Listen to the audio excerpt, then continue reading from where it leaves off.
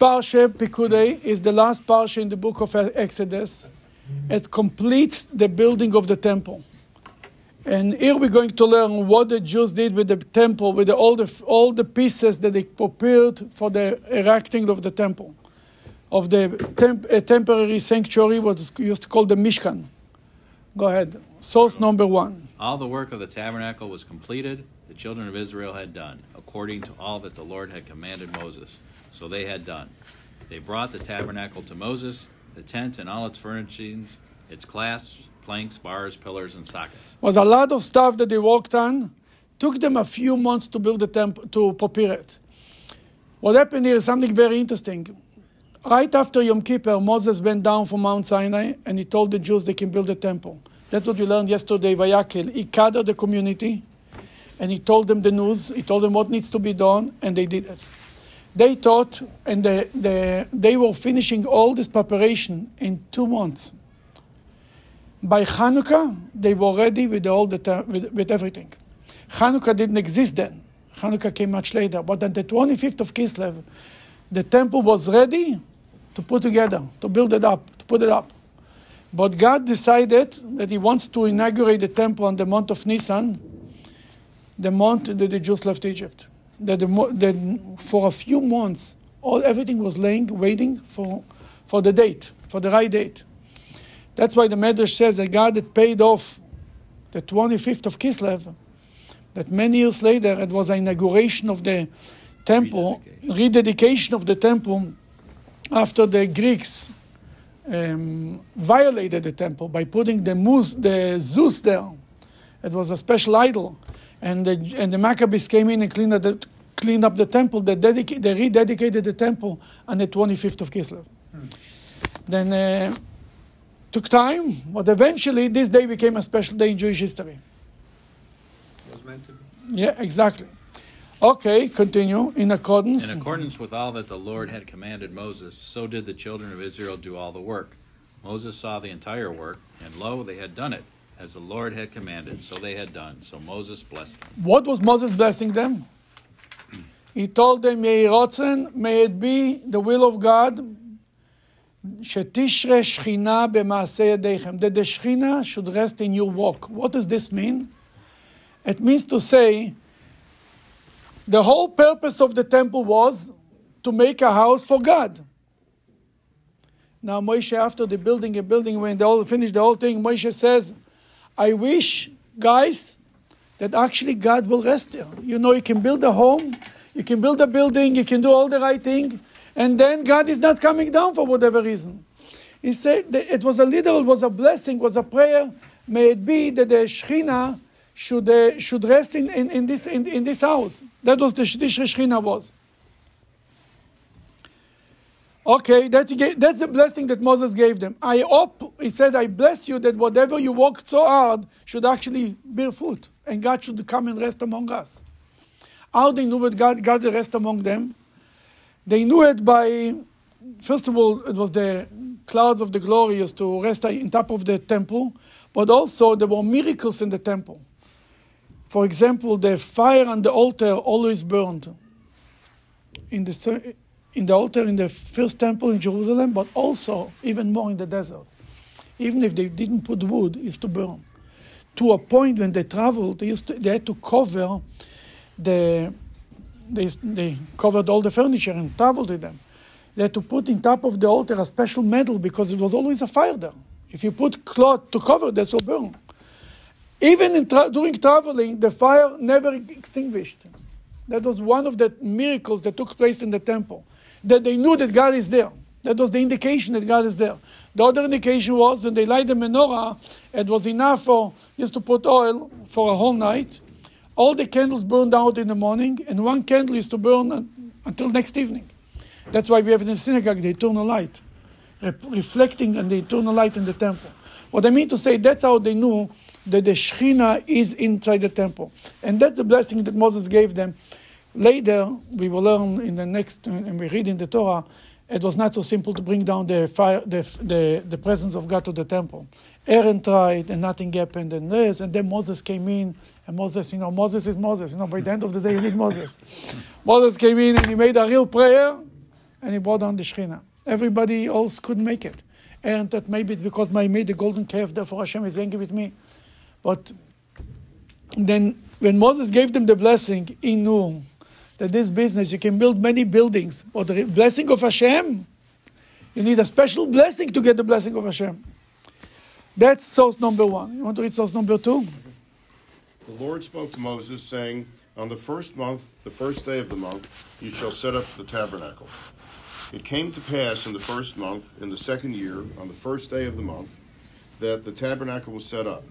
Moses set up the tabernacle, placed its sockets, put up its planks, put in its bars, and set up its pillars. Let's stop right in this paragraph. You'll see something interesting.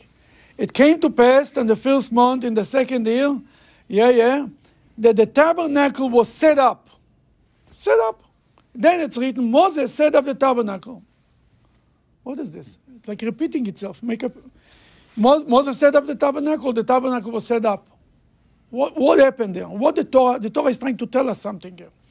Go ahead, continue. Soon we'll see what it means. And the cloud covered the tent of meeting, and the glory of the Lord filled the tabernacle. The glory of the Lord filled the tabernacle. Comes Rashi and talks about this point that I just pointed out to you. The tabernacle was set up, and then Moses set up the tabernacle. What does this mean? It was set up by whom? Looks like by somebody. Then it's written Moses set up the tabernacle. It's repeating itself. Read the source number 3. They brought the tabernacle to Moses, etc. They alone could not erect it. Since Moses they alone could not erect it, says Rashi. The Jewish people couldn't put together the temple. Soon we'll talk about it. Go ahead. Since Moses had done no work in the tabernacle, God left for him the task of... Because Moses did not do physically any work in the tabernacle, he was the chief. Then Hashem wanted to give him a chance to do something. He says, I want you to put it together. Hadn't he done enough by now? I mean, would you deserve a break? It's not because he didn't enough. We want to, because when something is done by Moses, it's a different doing. It's forever. Also, that was the thing, is that if Moses built it, It's or too. crossed, well, that's why he didn't cross it. You're right. And whatever Moses did was forever. So it will be everlasting. So that's why. We want them to do it. It's an honor for us that he will do it. Go ahead. Since no human being could erect it by himself, because of the heaviness of the plank. Heaviness of the planks. They were, you see, the temple had special beams for the walls. Every beam was, how tall was it? 10 feet? 10 cubits. 2 cubits. 10 cubits was tall. A cubit is a foot and a half. And it's 15 feet tall. How wide was it? 1.5 cubits. 1.5 cubits. It means 3 feet wide. How thick was it? 1.5 feet thick. Piece of wood. This is huge. Now, they covered every piece of wood with gold. Gold is also heavy. You know how much will be the wood for such a beam? How many beams were there? 48 beams. 48 beams. You probably. No, for one beam, I want to know how. Maybe 50 kilos of gold today, which is about 200 ounces of gold, 100 pounds of gold, which is a lot. For covering things, it's a lot of gold. Really, really thin. No. Be amazed how much it covers. Now, That's what I'm saying. You can make it gold really, really thin. Sure. but even then, the point is, every beam, they make calculation a ton. Every beam was heavy. It was acacia wood. It was very heavy. Yeah. Then to pick up such a beam takes effort. Rashi says nobody was able to pick this up. Continue. Actually, acacia wood, for its size, is light. It's strong and light, actually, but it's so big. It's big. It's a huge thing. Please. Because of the And also they had to put it in the special foundation that made out of silver, and to connect all of them. It was a huge job. That's life, boy. It's like when you try to say something, your wife stops in the middle. Go ahead, continue. Because of the heaviness of the planks, and no human was strong enough to pick them up, but Moses said before God. Oh, nobody was able to do it. Only Moses. Moses says before God. Go ahead. How is it possible for a human being to erect it? tabernacle. God replied, you work with your hand. Moses appeared to be erecting, and it arose by itself. This is the meaning of what it says. The tabernacle was set up. It was set up by itself. It was set up by itself. That's why the Torah says the tabernacle was set up, and then the Torah says Moses set it up. It's a contradiction. So Moses says, why? They brought it to me. Now how was Moses supposed to put it up? Okay, he's strong, he's tall, but this kind of beams? Then Hashem says, you do it. You do as much as you can. I will help you. That's what it's all about. This is the finger on the rock story. The finger on the rock, yeah, it's a different story, but there he just put a finger. Here he needed more than a finger, as we're going to see. This explanation comes from the Midrash of Rabbi Tanchume, Medrash Tanchume. Yeah. Okay. You want to read the first paragraph? The 5-year-old Torah student learns that Rashi said The 5-year-old Torah student. The Rebbe used to say, Rashi said that this commentary is to a 5-year-old kid who goes to Cheder to learn to understand the Bible. And the Rebbe believed that everything in the Rashi has to be that a little kid can understand. And if it's not, he made sure he understands. And the idea is that everything you teach Torah, it has to be to such a level that even a child can understand. Go ahead. Rashi said that the assembly of the tabernacle happened miraculously. No human being could erect it by himself because of the heaviness of the planks, and no human was strong enough to put them up, but Moses. How did Moses possess the necessary strength? Moses said before God, how is it possible for a human being to erect it, the tabernacle? God replied, you work with your hands. Moses appeared to be erecting it, and it arose by itself. In other words, Moshe had only to busy himself with the walls of the tabernacle, as they stood up by themselves by force of God's miracle. By the force of God's miracle. That's what we just read in the Rashi. Okay. There are 2 points here. On the one hand, no human being possessed the ability to erect the tabernacle, and was erected by God miraculously. Human hands only appear to be involved. On the other hand, despite the fact that it was actually assembled by God, the credit is given to a human being for setting it up. As Rashi said, since Moses had done no work in the tabernacle, God left for him the task of erecting it. No human was strong enough to put them up but Moses. In other words, despite the assembly taking place miraculously, Moses is considered to be the one who assembled it, simply because he made himself appear to be doing so. It means to say there is a combination here. On one hand, God did it. And what do you need? Then everybody can do it. When was this happening? Was this after the 2 months or after the 4 months? Was this on Hanukkah? No, it was on Rosh Chodesh Nisan. So they didn't really build it. They didn't put, no. They just have it They got assembled. everything assembled, like they Yes. unpackaged the box from Yes, Amazon. yes, They got yes. instructions. Exactly. And then they called Moses. Exactly. My Exactly. wife does the same thing. Now you know why you're Moses? Close. In your own family, you're Moses. No, I'm going to say no to that one too. Thank you. That's a wonderful concept. He's Pharaoh. Yeah, there you go. Thanks, Ed. Okay. Danny, you want to continue? Yes, regular miracle, a regular miracle. Here we discovered another fact which is often overlooked, the issue of the tabernacle, heaviness and the inability of human beings to assemble it. It was relevant not only at the tabernacle's first assembly, but also every single time the Levites needed to disassemble, transport, and reassemble the tabernacle at the new encampment. You see what happened here? Yeah, Moses can pick this up, can put it together the first time, but what happened the next times? Obviously, it was a miracle every time when they put it together because it was very, very heavy. That regular, it would be. Then it looks like it was. The Rebbe says it looks like it was a miracle every time when they did it. Usually, the Levites used to do it. How do they transport this thing? Oh, they had special wagons. It was, it was very heavy. They used mules. I think mules are the very, very But it kind of floated by powerful. itself. floater. No, that's the ark, but the rest of the things, it was basically, they had special wagons. It was very heavy. That's what you're going to learn. How this worked. That's exactly the question. You're right. How this worked exactly, so if it was so heavy in the desert. We must conclude, You continue. No. We must conclude that at every occasion of disassembling and the assembling, it was God who stood up the walls by the way of miracles.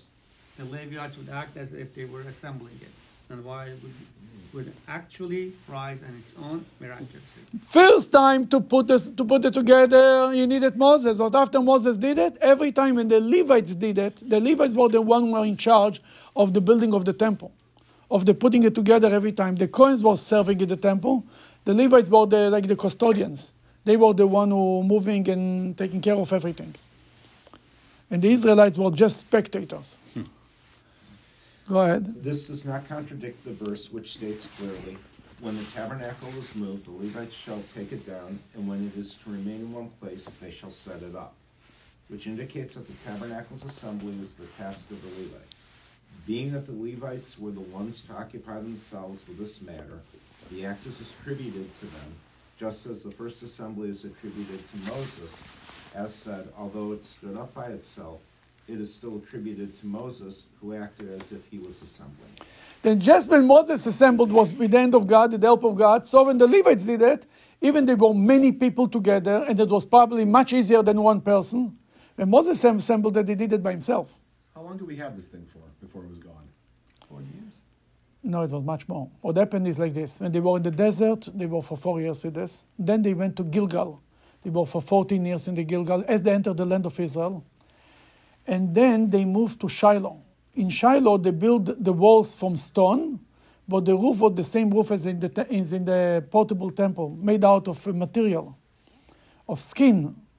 And this roof, the temple in Shiloh stood for 369 years. The beams were not used in Shiloh, but the roof was used in Shiloh, just to make a statement that it's a portable. It's not the ultimate place.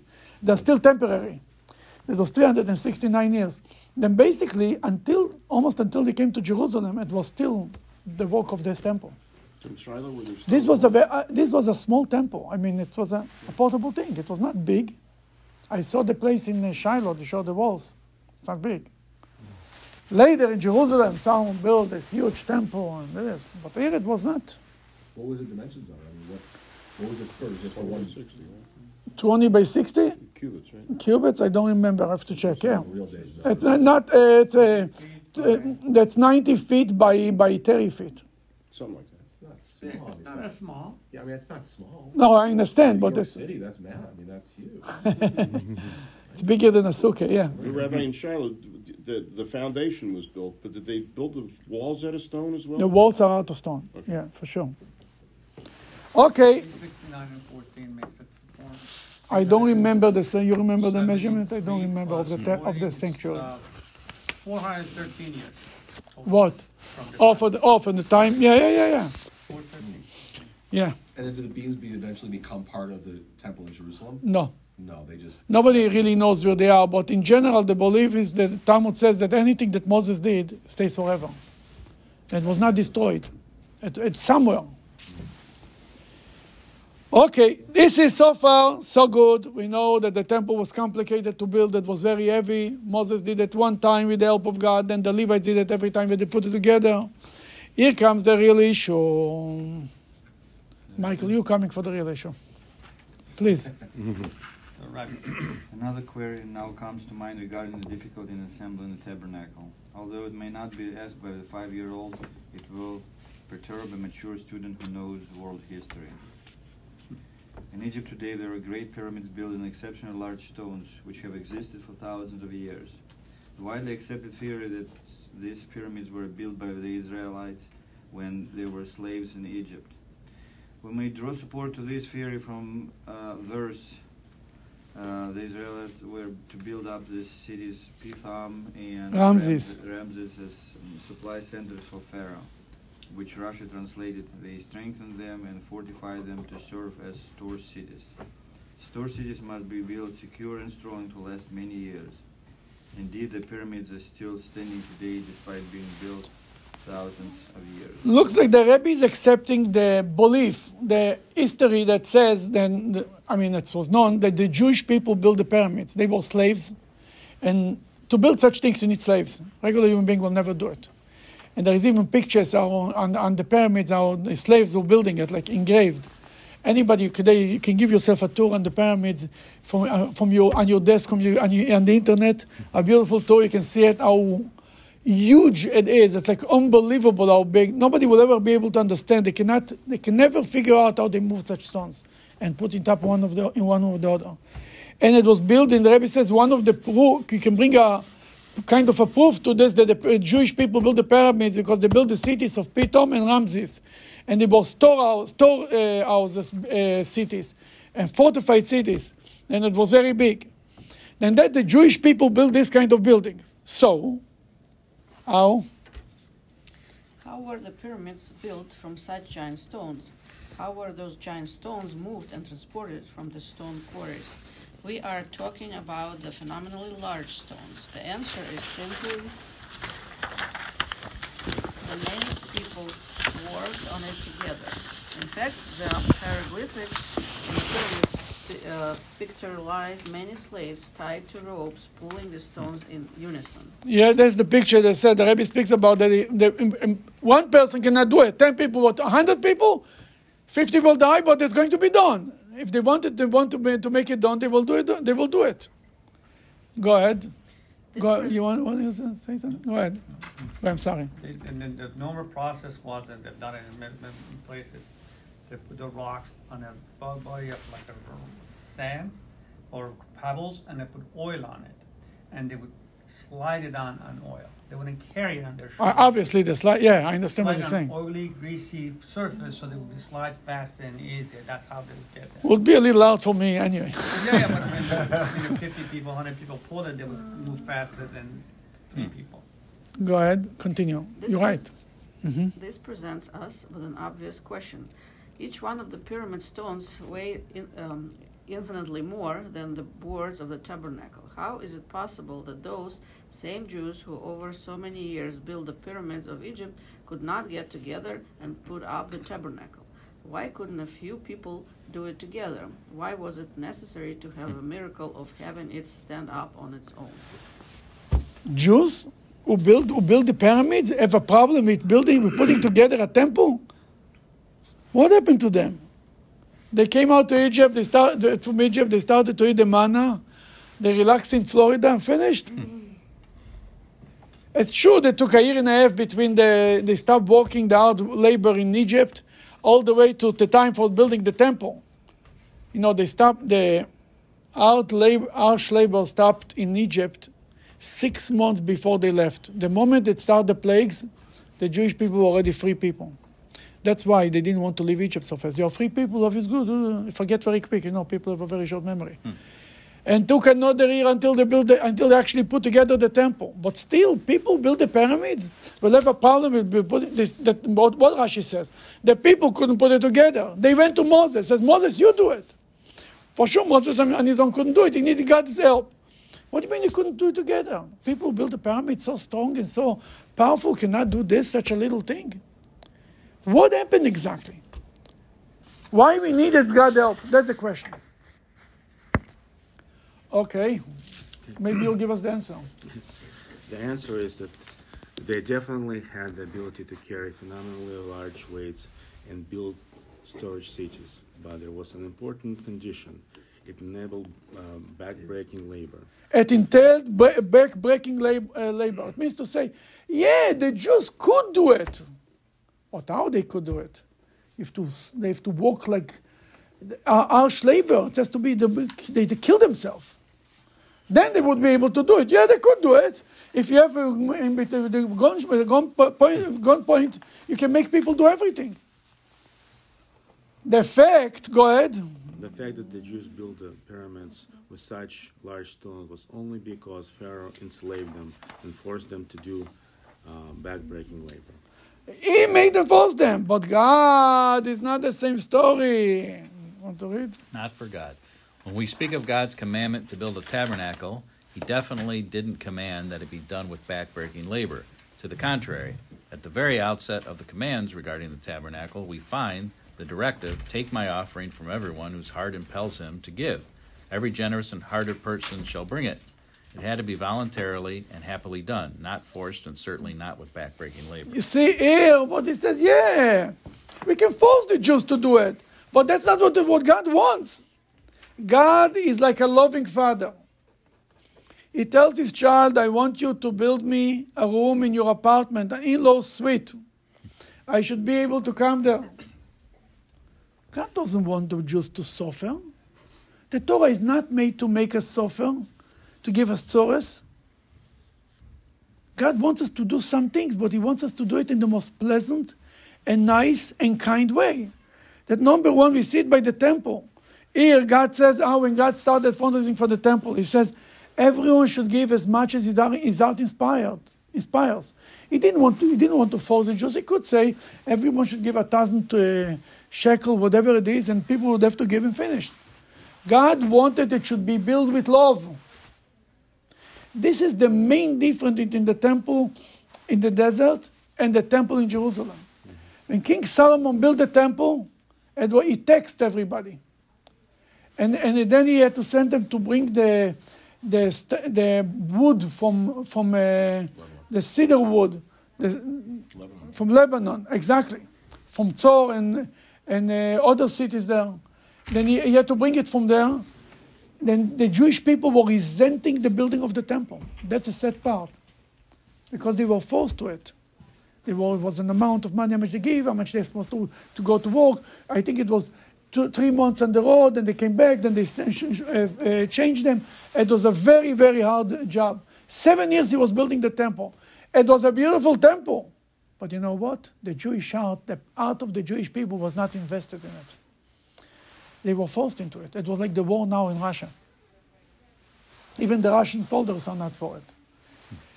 Then God building a temple, God wants the Jewish people to do it with love. He doesn't want to make it work like this. Sure, they could build up the temple, but he doesn't want this kind of a temple. And makes a point. Continue. Think about it. God does not accept a stolen calf as a sacrifice. If the theft of one animal cannot be acceptable to God, even as a one-time sacrifice, certainly he does not want back-breaking labor, which is the theft of a person's freedom and abilities, to be the source of the very tabernacle in which sacrifices will be offered on a regular basis. This obviously is not God's will. Okay, that's the idea. There is a law, you cannot bring to God a sacrifice that you stole an animal, and you bring it to God. God says, I don't need the sacrifice. A sacrifice that was stolen, I don't need. You should just know, for charity, you're not allowed to accept charity from somebody who is making a shady business. Because if he stole the money from somebody else, you cannot take it. Then now... Unless you prefer not to know, right? Exactly. Oh, no. We've heard that before. No, you assume that the money that he gives you is the kosher money. The money that he's buying drugs with is the other money. But if you know for sure that this is his main job, main business, you're not allowed to take it. Then Hashem, the Rebbe says, if he's not allowed to bring one, by stealing the freedom of people, is not less, is worse, much worse than taking one sheep from another person. Then forcing people for harsh labor, God doesn't need a temple that comes from suffering of human beings. It doesn't bring God any pleasure. If people were forced into it, God doesn't need it. And that's a very important concept to remember. God doesn't want something that people resent and they don't like it.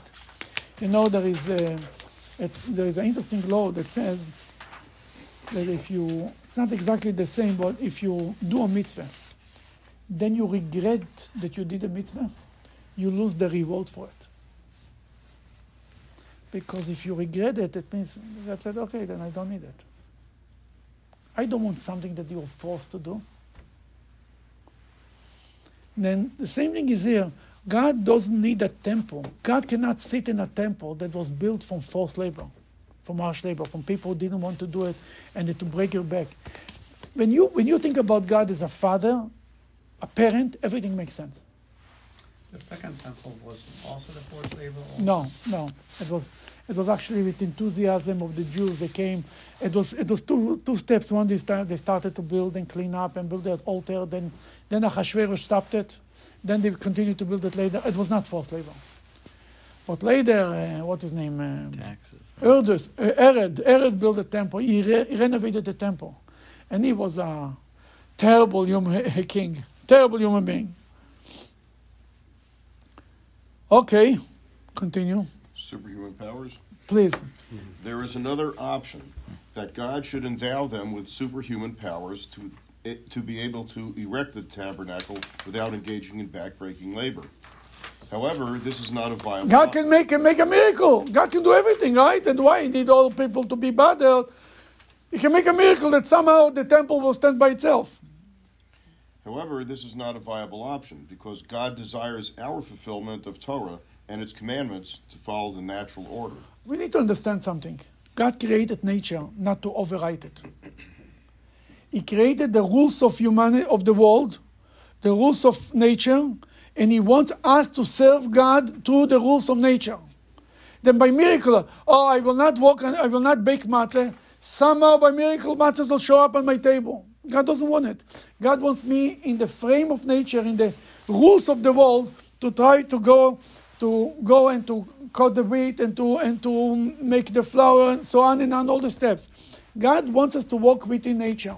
If it's medical, if it's anything about making a living, God doesn't want you to sit and say, God, send me money. God wants us to do with our own whatever we can do. Then making miracles are the last thing available. If a human being tried everything, then God will make a miracle. But God wants us to do everything in nature. Then this is not an option. Why weren't they enthusiastic about doing it? Like, woo, building the temple. Just got us out of Egypt after all those years. Seems like, because they were Jews and we're just... Why shouldn't they be enthusiastic? Oh, I don't know. Work. No, I'm serious. What else to do? I mean, there's nothing else to do. You're wandering around a freaking desert all day. You're sitting... You can relax. Well, they've been relaxing for 2 years. That's first of all, there is many explanations for it. But number one, when Moses comes with his loving voice, and he tells the Jewish people, he tells them, God said he wants to live among you. You need to understand.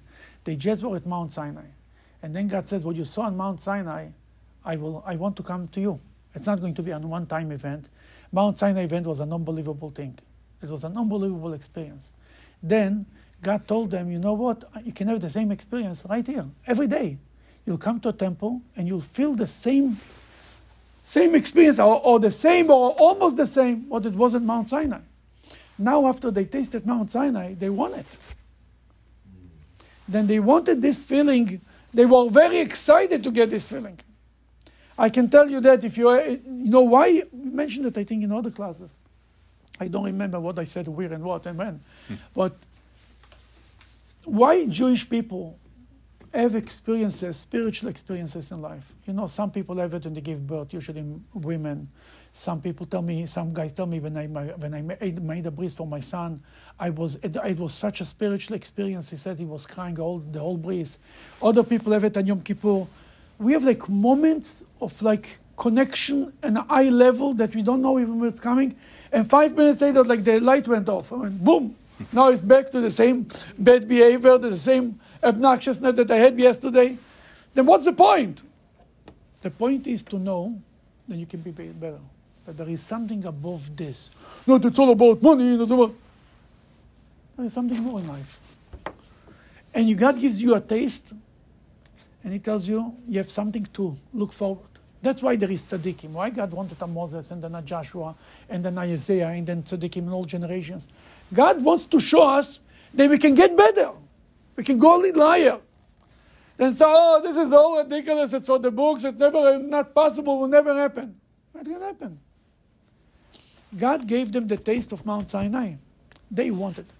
Now there is a second explanation. In the between, they messed up. They built a golden calf. Moses came and said, let's build a temple for God. That was an atonement for the golden calf, you understand? The guilt of the golden calf was so big, they were dying to wash this off by building something with gold for God. But you know, in the donations that they gave to the temple, we read in this parsha, there was not enough gold. Like you said, how much gold they needed in the temple? Because they spent a lot of the gold for the golden calf.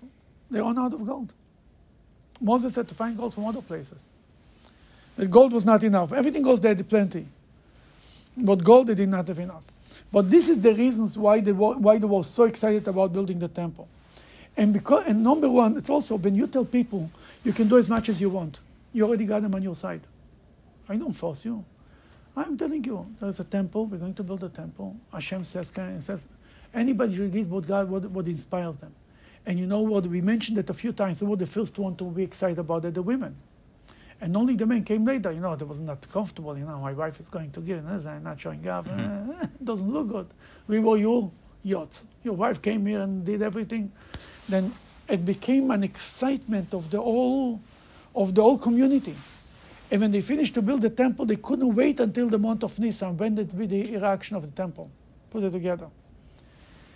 Then it was a very amazing experience. Rosh Chodesh Nisan, that's the reason why from the first day of the month of Nisan, in the synagogues we don't say Tachnun, because that was the day they inaugurated the temple, and for 13 days, every day another leader of one of the sacrifices represents a tribe, offered sacrifices. That was a very, very big celebration when they built the temple, when they inaugurated the small temple. And God was there. It was such an intimate feeling. It was a small temple relatively. And God was with the Jewish people in the desert. And the first time they really built a relationship, these 40 years, was not time to go to the land of Israel. It was a time of bonding between God and the Jewish people. They learned Torah, they did some celebration of holidays. It was more a time to get used to the God, and God, it's like a couple, in a couple's marriage, it's written the first year, in Jewish law it's called Shana Rishonah, the first year. The first year you don't go to the army, the first year you don't do anything, first year you're supposed to be with your wife. Honey, what do you want? Right. And because, really, I can tell you for myself, when you had nothing to do with your wife until you got married, then you need to get used to each other. Not like today you live for 2.5 years. Then the boy comes to ask, is the father of the bride's permission to marry her? Really? After 2.5 years? That's nice. Whoa, you can't ask me permission now? You better marry her. But in essence, you need 1 year. The 40 years in the desert was this Shana Rishonah, the first year. The Jewish people had to get used to God. With all the complaints, with all the problems that they had in the 4 years, the question, the days, where is the water, where is this? They needed to go through, and only then they were ready to enter the land of Israel, go on their own, without manna, without the support from God, constant support with God being in front of them. They had to spread all over the land of Israel. There was a temple in Jerusalem, or in Shiloh before that, but they had to fight, they had to take measures on their own, they had to start to fight for themselves. Then the first 4 years was the bond, the connection. That was the desert. That was, as I mentioned, I think last week, there was that Talmudic statement that says, in the desert was a small temple. That the rabbi gave an example. He says, once a guy said, when we were in love, even the edge of the sword was enough for both of us. Now, when you're not so in love, a bed that's 40 feet wide is not wide enough. You understand? Then that was an example to see the difference between the temple in the desert and the temple in Jerusalem. The temple in the desert was so small, the tabernacle, the portable sanctuary, and there was a love. God was always there. In the temple in Jerusalem was not the same relationship. That's why they were so excited about it. What's the lesson for us? Okay, you're supposed to read? Who's supposed to read? I was reading, but I stopped. Oh, you read it? Okay, then finish, please. Oh, I'm sorry.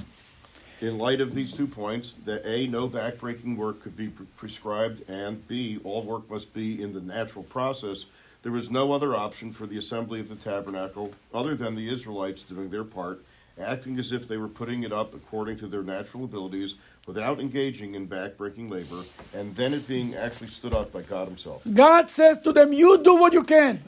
The rest will work out. And that's the lesson that you're going to read. This teaches us an important lesson and moral in our divine service. The divine service of a Jew is to make the world a dwelling place for God. this process does not demand backbreaking labor. While it is true that at certain times a Jew must be ready for self-sacrifice, this is not the regular order of Jewish life. The regular order prescribes that a Jew does what he is capable of. You work with your hand, and then the Holy One, blessed be He, completes all the missing steps in a supernatural way.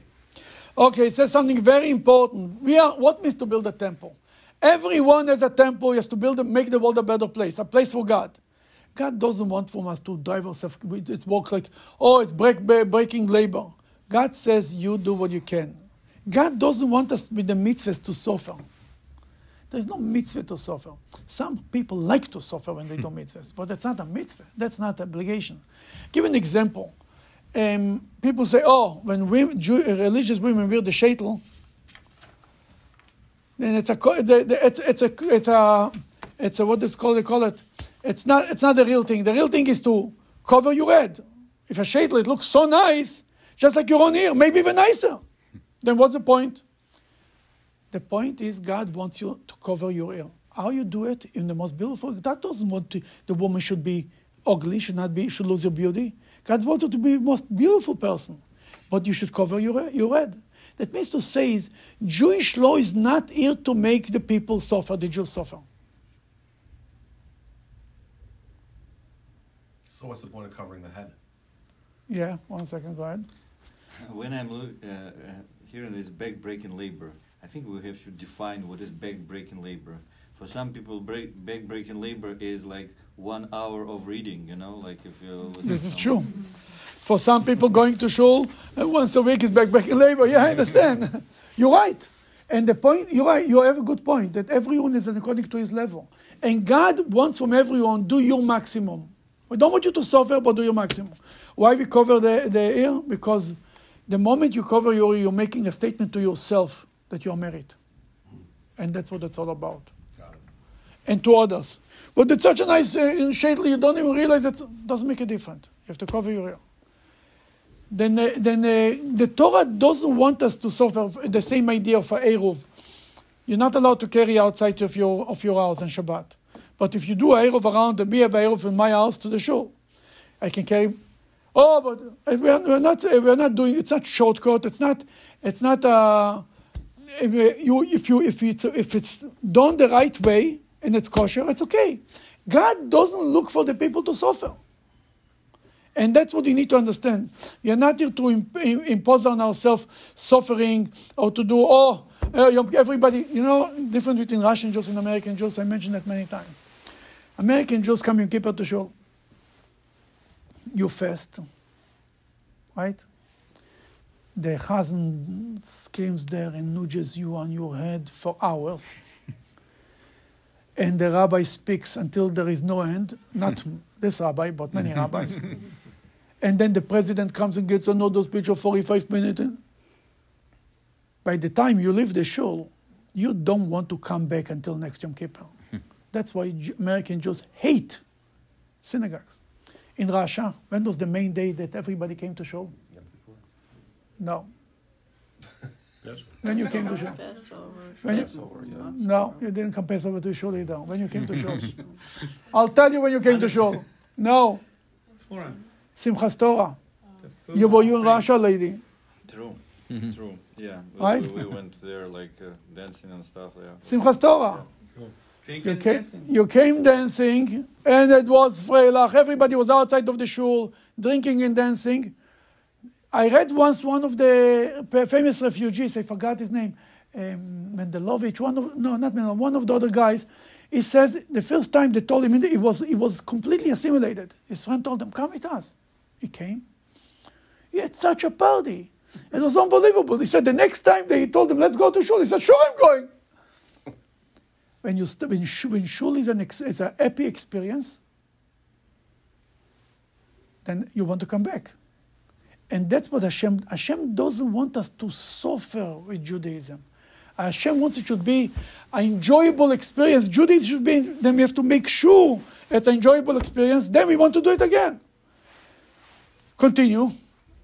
The same philosophy must also be applied in our mundane, secular matters. Torah says, and God your Lord will bless you in all that you do. You must do what is Give your daughter to read, if you don't mind. You must do. What is this word? incumbent. Incumbent. Okay.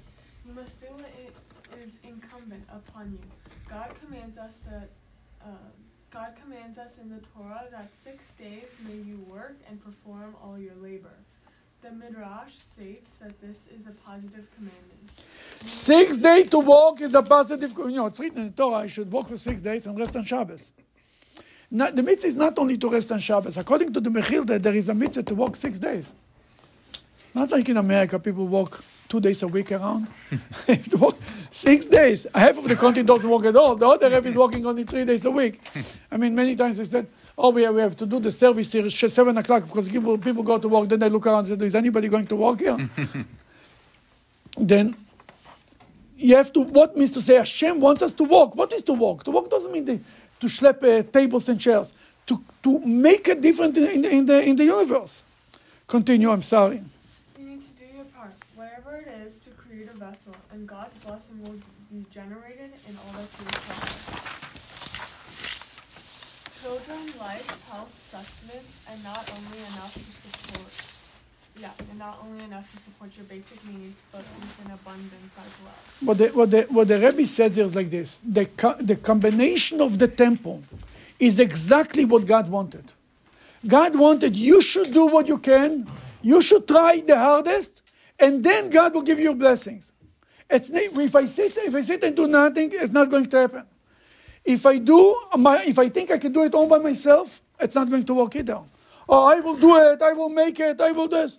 You cannot do anything. God wants the combination, the partnership between human and God, between husband and wife. We are a marriage with God. Just like in a couple, the partnership creates a normal home, creates a family. You can create a child only with a partnership of what? The same thing, creating the world, making the world a better place. God wants us to do it together. We will do what we can, and then God is going to do what He can. But God will do the rest, so to speak. But God wants from us to work hard. But don't think, oh, I will never be able to do it. Yes, just do. Do yours. Many times people say, I will never be able to make it.